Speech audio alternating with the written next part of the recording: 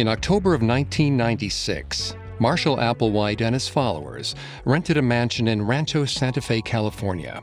They recorded 2 videos warning their viewers that they had one last chance to evacuate Earth.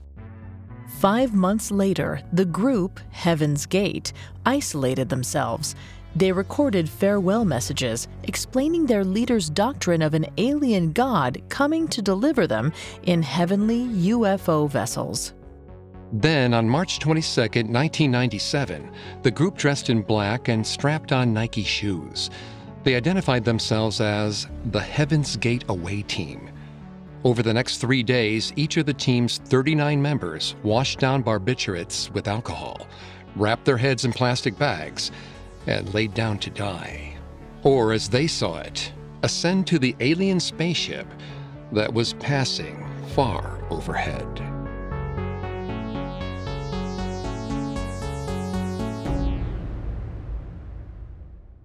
Life is full of awesome what-ifs, and some not so much, like unexpected medical costs. That's why United Healthcare provides Health Protector Guard fixed indemnity insurance plans to supplement your primary plan and help manage out-of-pocket costs. Learn more at uh1.com.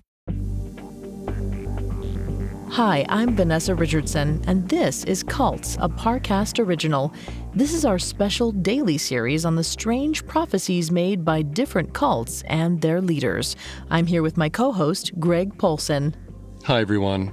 Whether they base it on hallucinogenic foresight or interpretation of religious texts, one thing is certain: apocalyptic predictions attract followers.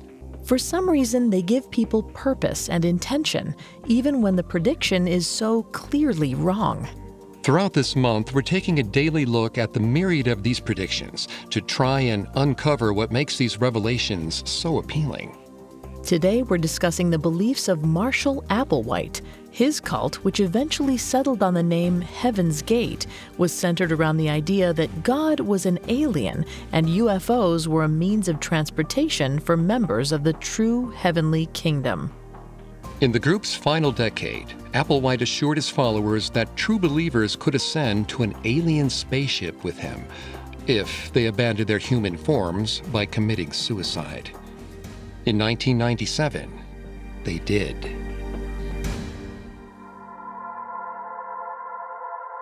Marshall Applewhite's cult didn't start out with propositions of mass suicide. In the early 1970s, it was just him and Bonnie Nettles talking New Age philosophy. Then, once their ideas developed and they realized they were divine messengers, the pair started gathering followers. They needed to spread the message of the alien God, and they promised that eventually he would draw their followers up to one of his spaceships and the plane of existence they called the next level. By the end of the decade, Applewhite and Nettles had become Bo and Peep, shepherds of their flock. But it would still take decades more, and Nettles' death, for Applewhite to revise a key element of his philosophy. Believers wouldn't ascend in their own bodies. They'd have to leave their bodies behind, along with all other earthly things, and their souls would rise to the spaceship. After all, how else could Applewhite explain why God let his divine messenger Nettles die of cancer without lifting her up?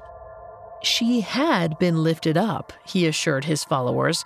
It was just that only her soul had ascended.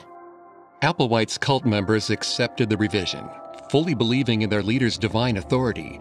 But Nettles died in 1985, and it was at least another 5 years before Applewhite brought up the prospect of suicide as a means of ascension. Because by 1990, he was almost 60. His health wasn't what it once was, and his cult couldn't go on without him.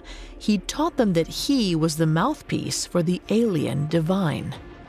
Plus, he'd promised his followers that they would all ascend in his lifetime.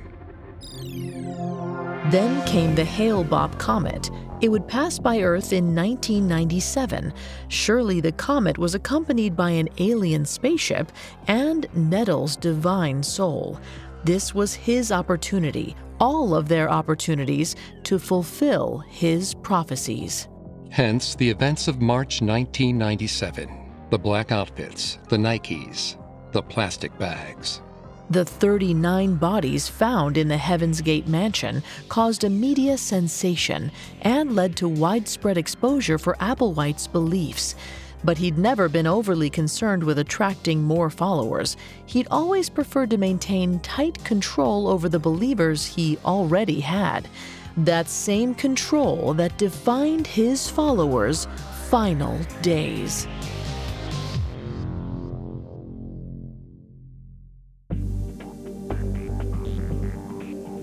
Thanks for listening. We'll be back tomorrow to examine the predictions of another cult.